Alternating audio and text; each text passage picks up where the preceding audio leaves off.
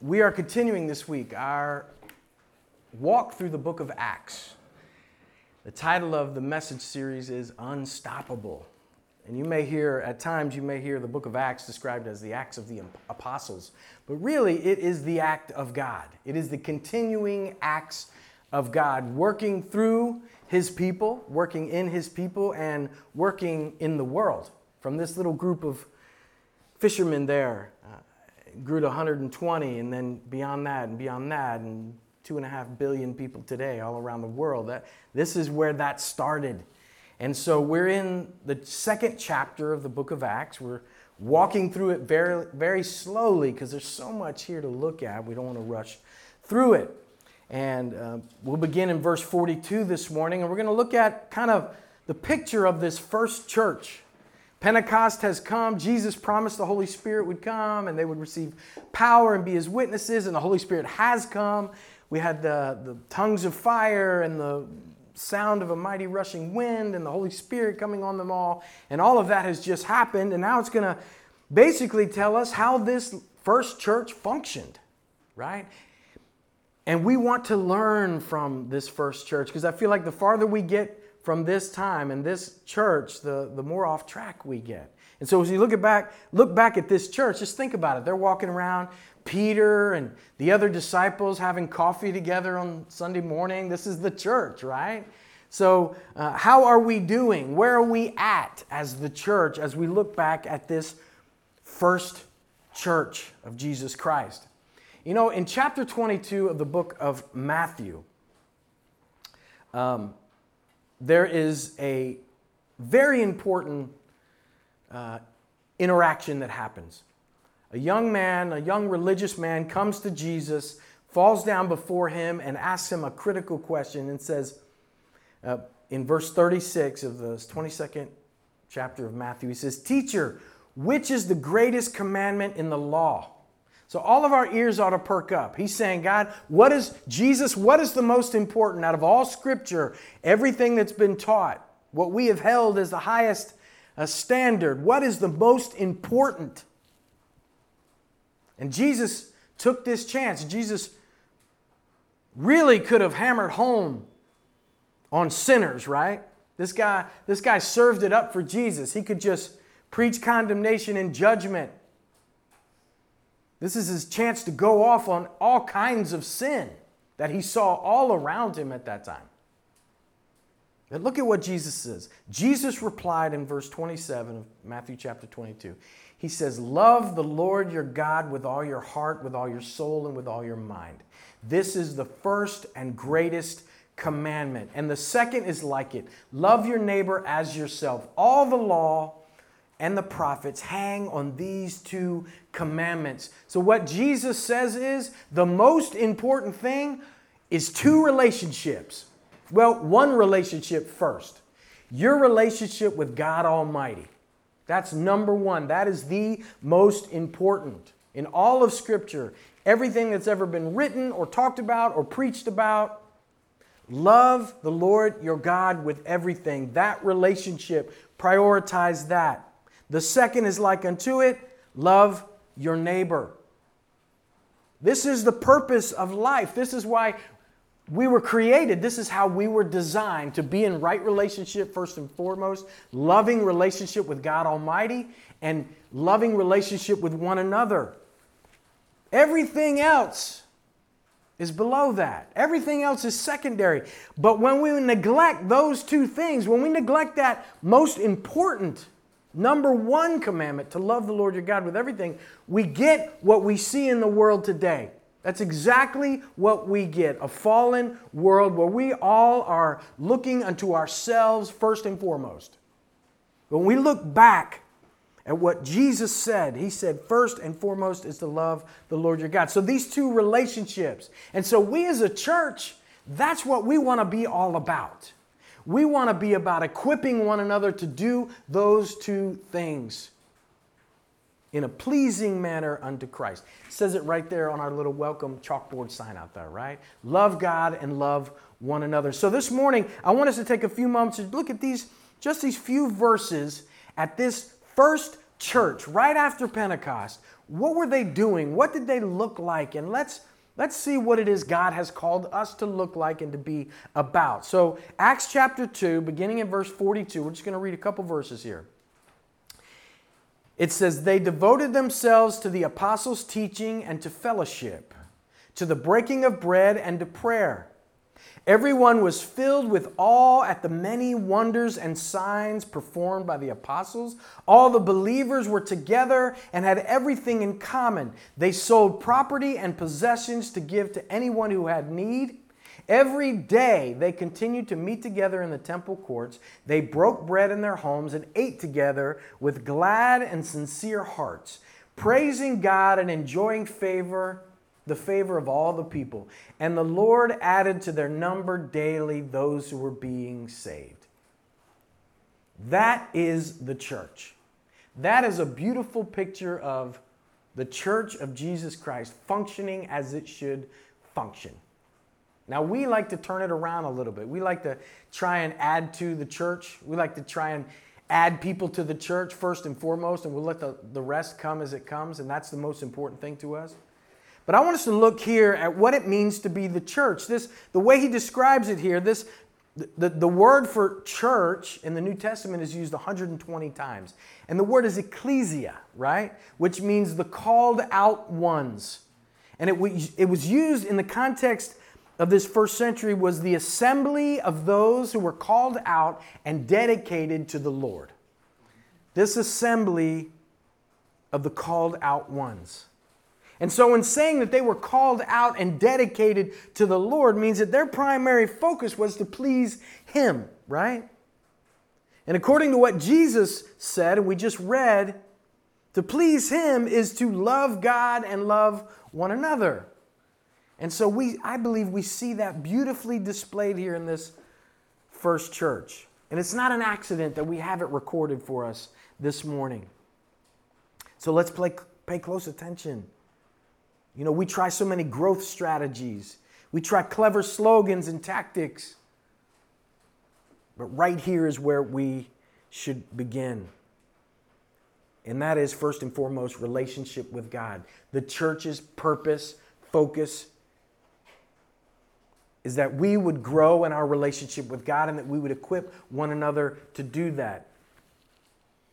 First of all, in growing in our relationship with God, they were learners, right? It says there in verse 42, they devoted themselves to the apostles' teaching.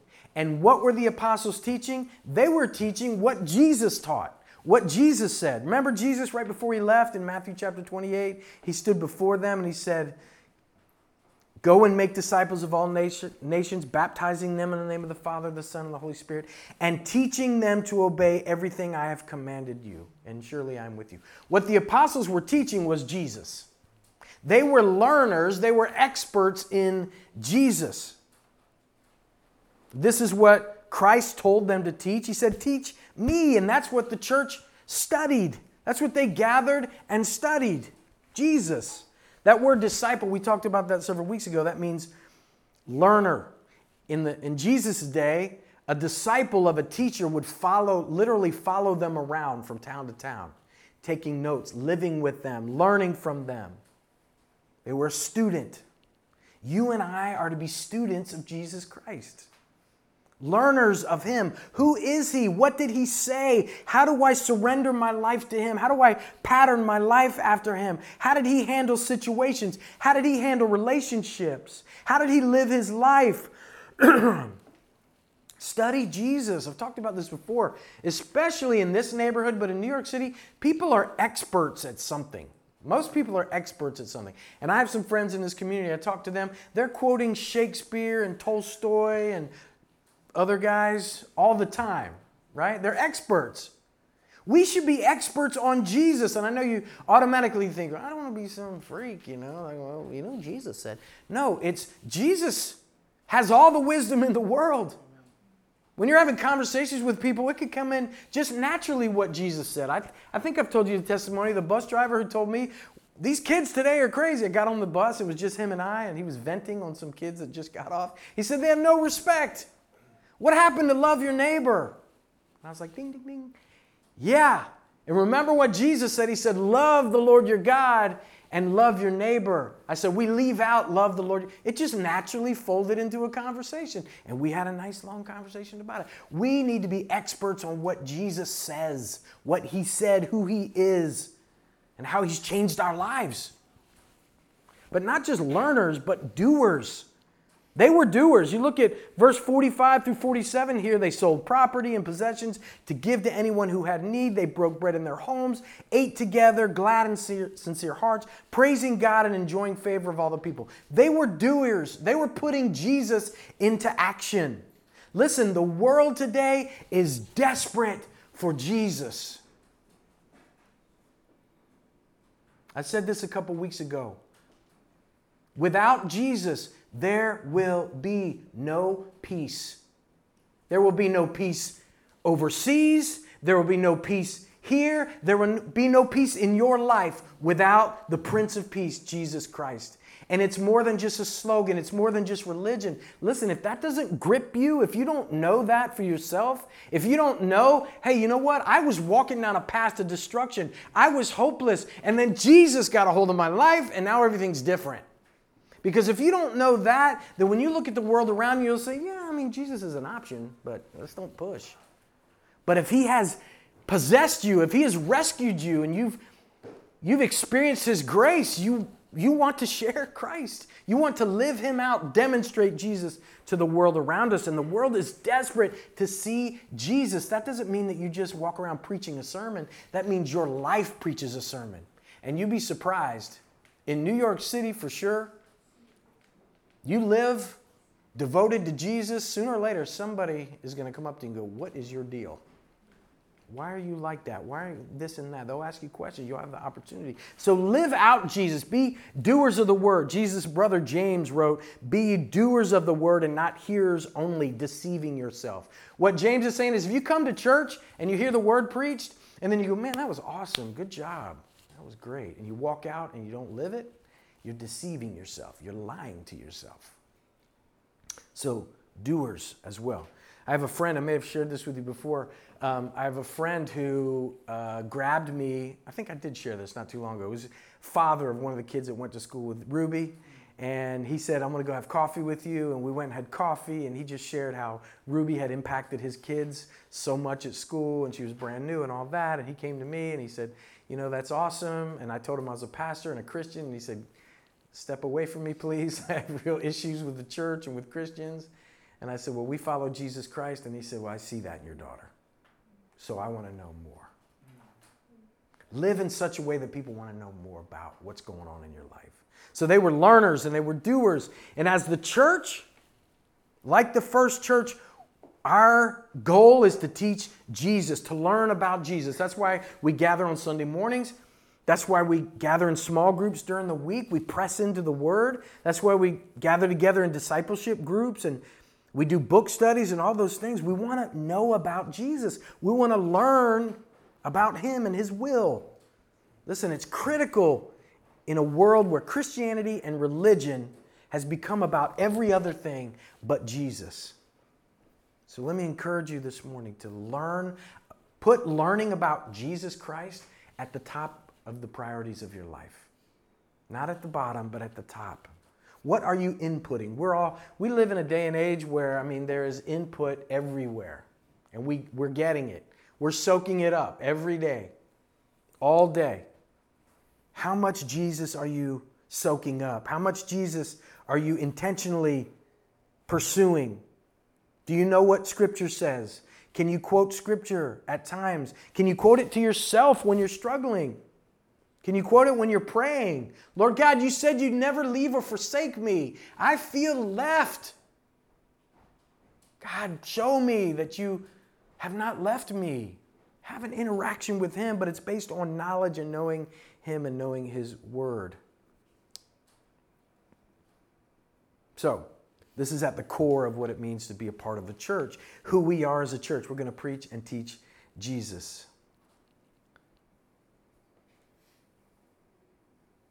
Somebody told me recently, you guys, I don't know, you're very centered on the gospel. It's a little much on the gospel. I said, thank you. Appreciate that. That's what we want to be about, knowing Jesus and living for him. So that's central, right? But they were learners, but they were also worshipers. Look at that in verse 42. He said, the breaking of bread. What he's talking about there, that is translated from the Greek, the Eucharist.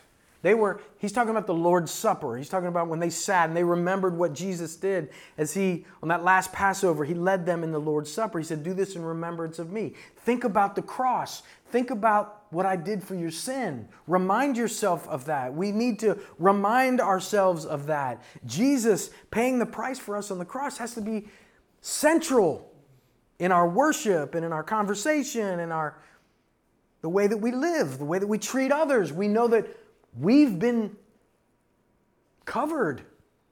We haven't earned anything. There's no self-righteousness. What I have is because Jesus paid for it on the cross. That affects the way that I treat you, the way that I love you. Celebrate the gospel. Worship. They were worshipers. They were remembering that. They were remembering what Jesus did. It's vertical. We partake of the Lord's Supper. We remember his faithfulness and grace. Listen, at the foot of the cross, in the shadow of the suffering of our Savior, paying for our sin, paying for your guilt, taking it on himself, looking to the Father and crying out, Father, forgive them, for they know not what they do, that affects me. When I fix my heart and mind on that, when I spend time in prayer, when I spend time reflecting on what Jesus has done for me, that affects the way that I live my life. That affects the way that I worship. It reminds me of God's love for me.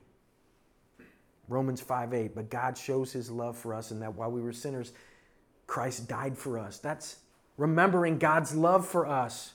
It compels us to love one another. Ephesians chapter 4, verse 2 says, be kind to one another, tenderhearted, forgiving one another, as God in Christ has forgiven you. Put the cross at the center of your worship, what Jesus has done.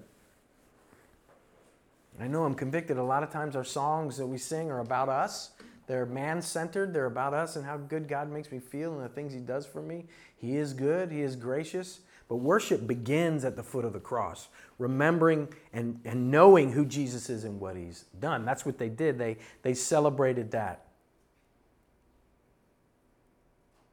For I am not ashamed of the gospel, for it is the power of God for salvation. We have to be about remembering the cross. So the first church, they were learners. They were also worshipers. They also prayed.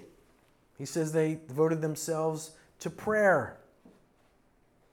Jesus, remember when he cleared the temple, he said, it's written, my house shall be called a house of prayer. You've made it a den of thieves. You've got everything else going on and you're not praying. We pray on Sunday morning. Sure.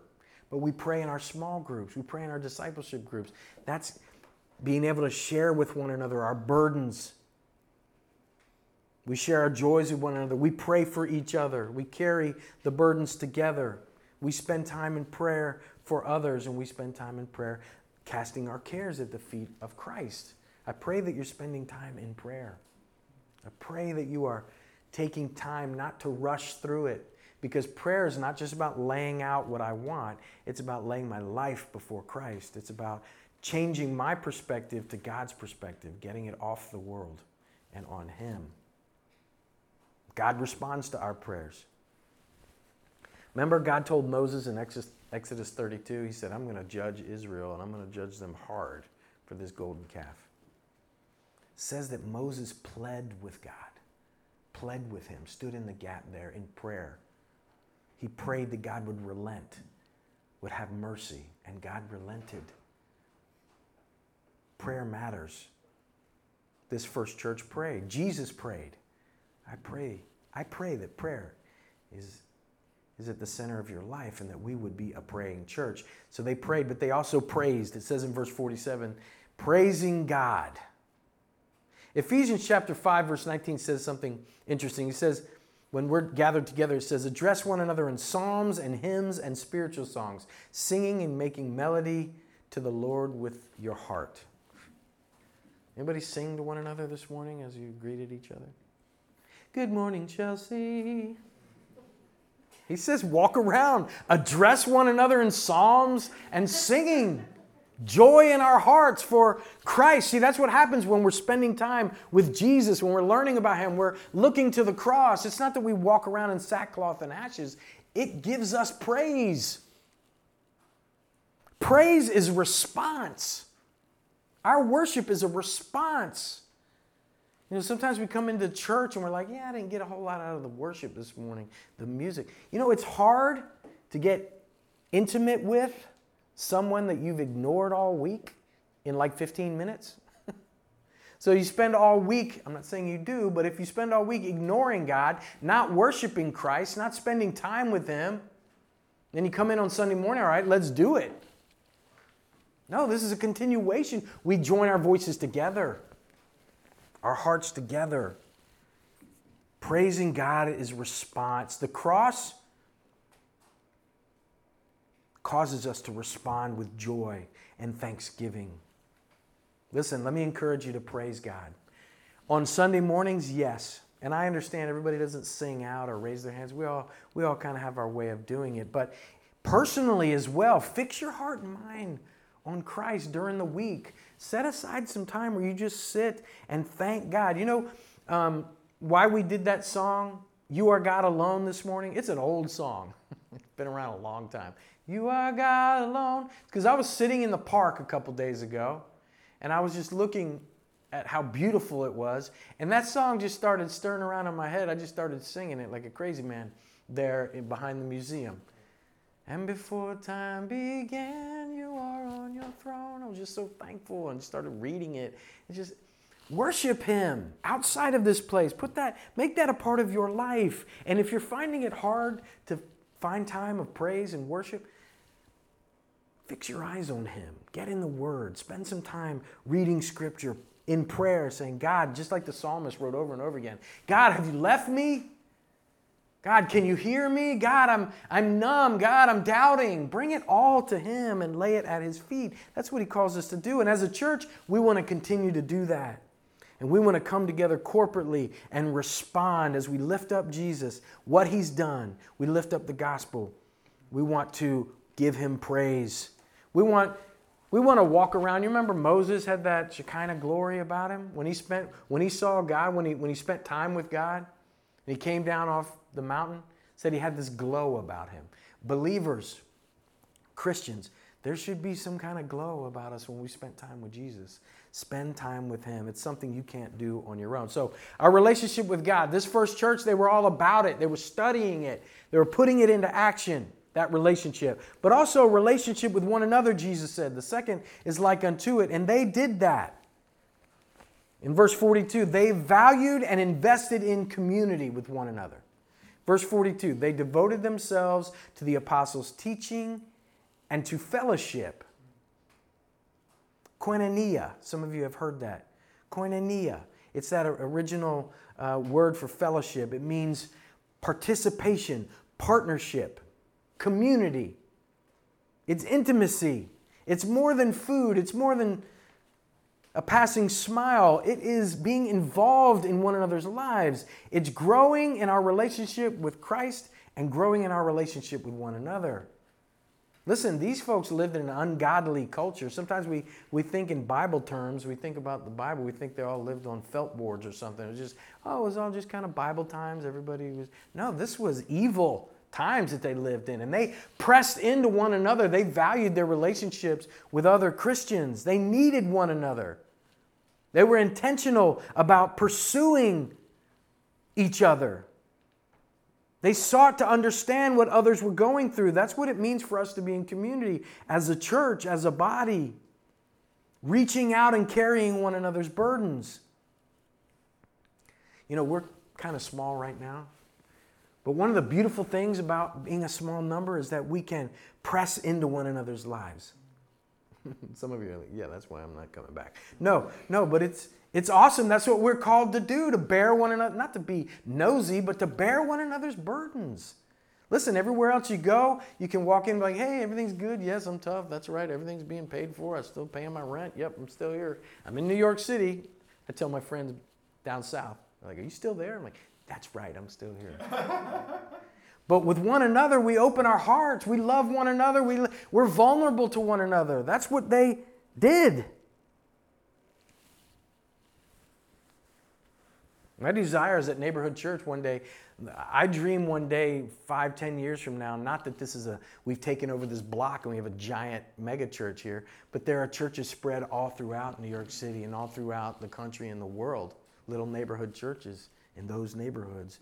Intimate fellowship, community with one another, partnership with one another, to know and to be known. Listen, church was never meant to be an hour on Sunday. This church shows us right here. It's not that we're in church every night of the week. It's not that we're in some sort of church meeting, but that we are the church even as we leave this place. We are in each other's lives, carrying each other's burdens, celebrating each other. In verse 46, he says, they broke bread in their homes and ate together with glad and sincere hearts. This is a different form of eating together. They go to each other's homes. They press in to one another's lives. It's another level of intimacy and community. They broke that barrier of vulnerability in each other's lives. Our small groups during the week is a beautiful time. We have a time in our small group around the table. The one on Monday night does as well. At different times, we gather around the table. We invite one another to eat. I pray that we reach out to one another and be around the table, have a cup of coffee, get into one another's lives. That's what we're called to do. We are a gift to one another. We don't often see it that way. But we need this group of people. God has placed you here on purpose.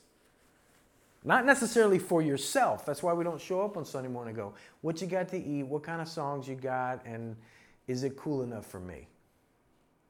Those things are, those are good. But when you come into this community, I pray that you say, God, how would you use me today? How do you desire to use me in somebody's life today? To be an encouragement.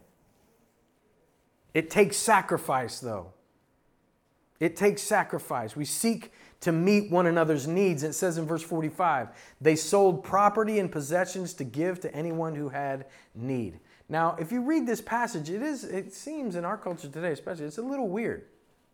Like it's a little communal, right? It was very inward. You think about how they met each other's needs and sold stuff to buy each other and help each other with what they needed and everything. We are to be inward. Not inward in myself, but inward in loving those around us, our brothers and sisters in Christ, first and foremost. Get involved in one another's lives. Get involved in one another's mess.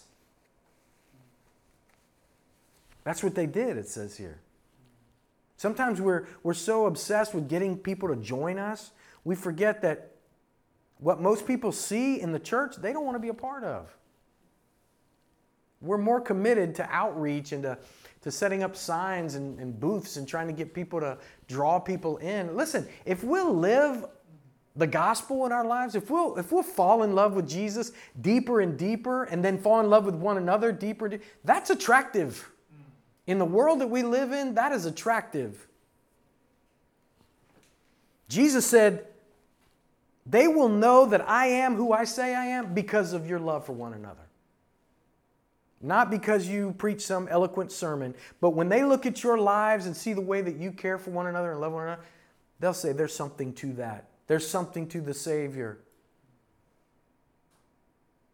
And they pursued this relationship with Jesus and with one another together. They learned together. They studied Jesus together. They worshiped together. They praised and prayed together. Listen, this has got to be a priority for us as a church. The Christian life is an intentional one. It's intentional on your part, not me as the pastor or the planning committee or whatever. It's us, a body. It's looking up, looking at the people around you, people that you encounter, and saying, God, how would you use me in their life? Pressing in, knowing there's going to be a mess. Knowing, you know what, there's issues, but let's press in and see what God can do. He calls us to initiate relationships. A lot of time people bounce from church to church because nobody's initiating with them. Nobody's reaching out to them. Remember what Jesus said in Matthew chapter 5, verse 23? He said, if you come with your offering and a gift to the altar, and remember that your brother has something against you, not that you have something against your brother, but your brother has something against you, leave your gift there before the altar and go. Be reconciled to your brother and then come worship. You be the one. Initiate relationship. Initiate that. Galatians chapter 6, verse 2. Bear one another's burdens. Philippians 2:4. Let each one of you look not only to his own interests, but also to the interests of others. Listen, that's who we are to be as a church. When the world sees us, they ought to see us loving one another, caring for one another, encouraging one another. And here's what happened in that church. And here's what happens in the church. First of all, the result. We see God doing miracles in people's lives. It says they were filled with awe and many wonders and signs performed by the apostles. God was changing lives in that community. That is the greatest miracle of all. There was healing. There's restoration of brokenness. There's forgiveness. We see God do that among us. This is God's stuff. God changing our hearts and our minds. We see miracles. I think about Sonia. Remember Sonia was here? She just left the beginning of this year. And I remember when she first came to church. We were in here, and after church, I was standing back at that table with her, and I was like, so where are you guys from, whatever? And she thought it was necessary right off the bat to tell me, I don't believe this. It's like, whoa, okay. You got that off your chest. Awesome. She's like, I don't believe this, but I came here because of these people, some friends that she had made that were believers. But she said, I came here and just for that. And she goes, I'm a little too logical. My father and I are both logical and we can't, a man rising from the dead and all that. But it's nice. So it's nice to be here. Well, of course, a year later, she gave her heart to Christ and we baptized her. And I remember talking to her before I took her to baptize her. And she said, you know what? I have some friends at work. I began to tell them about this. And she goes, they're trying to convince me it's not true. She's like, but you can't convince me it's not true. I just know that it's true. She said, you can't convince me it's true, and now you can't. That's not me. That's not you. That is the Holy Spirit of God that did a miracle in her heart and mind. When the church is functioning as the church should function, we're trusting in Him. We're looking to Christ. We're preaching Christ. We're sharing. We're growing in Him, praising Him. He does miracles. So we'll see God things happen. Also, we see influence. It says they were enjoying the favor of all the people. There was no other hidden little thing in there. What we saw was what we saw. They were learning, they were praising and worshiping, and they were enjoying the favor of all the people. This, like I said, this is an ungodly culture and society they lived in, but they let their light shine. This is proof that they took their faith beyond the walls of their meetings.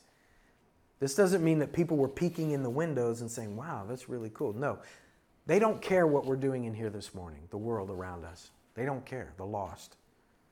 But when you go out and live your life before them, they will see Jesus is or isn't who He says He is. Sonia came because she was playing volleyball over in Riverside Park, and we had some students here, some college students for the summer, and they were over there playing volleyball in Riverside Park. And we had people come from that said, I'm not really a believer in all this, but I love those people. I fell in love with these people. I have some atheist friends who come to Bible study off and on because they asked me at one point. I didn't invite them at first, and they came to me and said, that thing you guys do, can we come to it?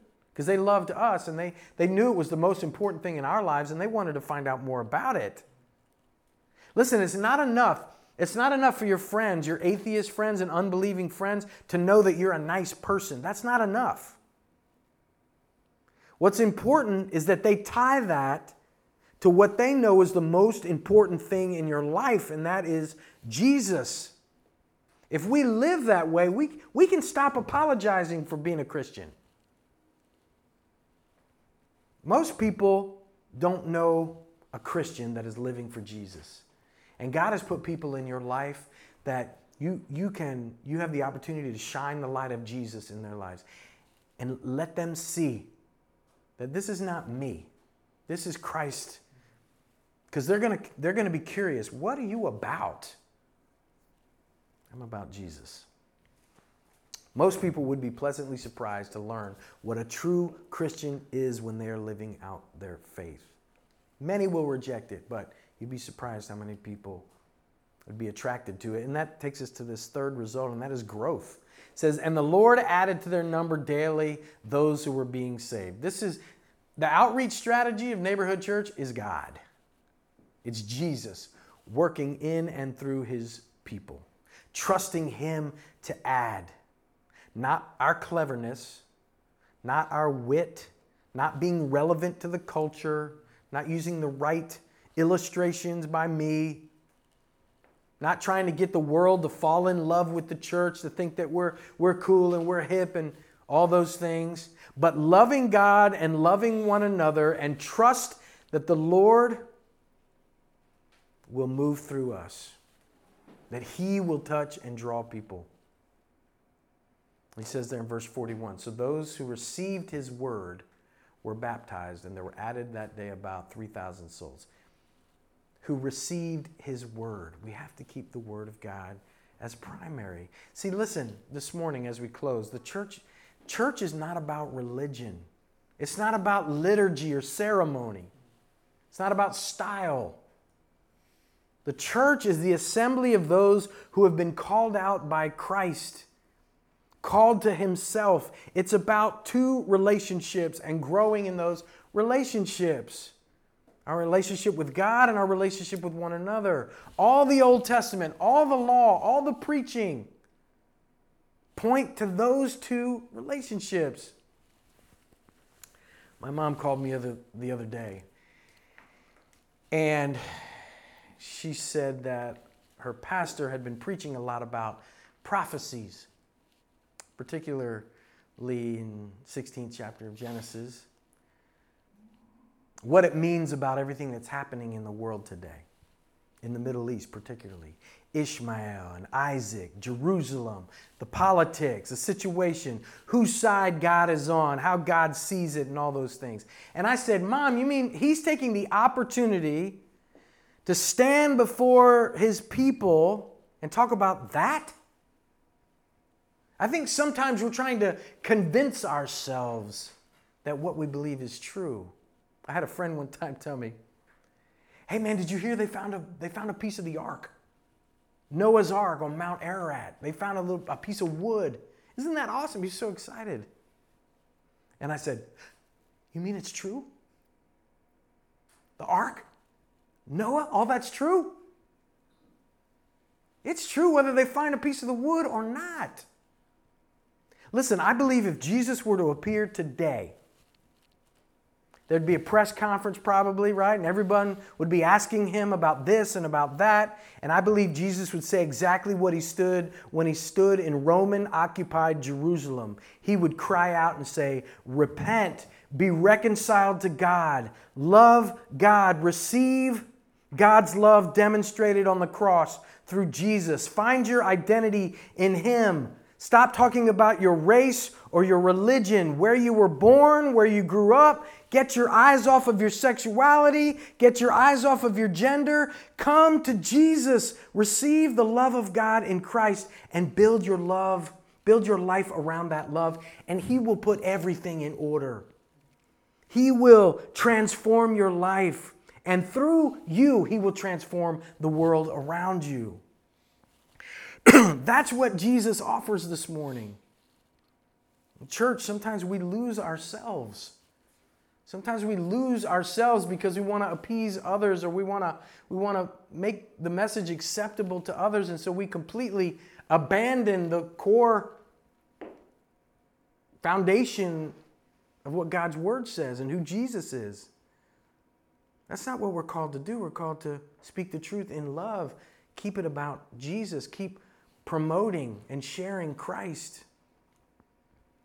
And others have just turned their backs on people that they don't agree with. That's not what we're called to do either. Praise God, Jesus didn't do that. When we turned our backs on him, he came, he gave himself. Listen, fix your eyes on Jesus this morning. And we as a church, you can expect, if you come here on Sundays, if you come to our small groups, if you're in discipleship groups, we're going to keep pointing to Jesus. We're going to look at all of Scripture. We're going to look at prophecies and all those things, all in relation to Jesus Christ, the fulfillment of all the prophecy. And when you find Jesus, when you find your identity in Christ, you don't search for your identity in others. You don't search for that in others. You don't lose yourself. Your confidence is in him. You are valued. You are created in his image. You are loved. Nothing can change that. So wherever you're at in that journey this morning, I pray that you can find in this group of people a group that you can learn with, worship with, pray and praise with, that we would press into one another's lives to love and grow with, encouraging and cheering one another on in our faith, bearing one another's burdens, affirming one another as children of God, pointing each other back to Jesus as we watch God do miracles in changing hearts and lives, and we will see him influence the world through us and draw men and women and boys and girls to himself when we simply seek to be faithful in loving God and loving one another. Let me encourage you with that this morning. And then we can dive into the deep issues of life. We can dive into the deep issues of the culture and of politics and even international things that are going on. But we do it by pressing one another towards Christ and pointing to Christ and filtering it through Jesus Christ and his promises. So I pray that you'll find that in Neighborhood Church. More than that, I pray that you'll find that in your own life, seeking to put that relationship with Christ number one in your life and finding community with those who are doing the same. Let's pray. Lord, thank you for your love and grace. Thank you, God, that what is happening in the world around us, Lord God, thank you that it's not a surprise to you. Lord, our hearts break with those whose hearts break. We grieve with those who grieve this morning. And God, we pray for peace. We pray for hope. We pray, God, that we would be conduits of that because our eyes are fixed on you, because our walk with you, our relationship with you is healed. It's vibrant. It is growing. And you're working in and through our lives, person by person, bringing hope, bringing peace. God, thank you for reaching out to us. Thank you for sending someone to demonstrate Jesus to us, to point us to you. God, may we be about that as a church. May we not get sidetracked, although there are many good things to be about. There are many things that even need to be done in the world around us, Lord God, but what you've called the church to do is to equip one another to love you and to love each other. And God, I pray that that would show itself in the lives that we live and the effect that we have on our communities, our nation, and on the world around us. And we pray this in Jesus' name. Amen.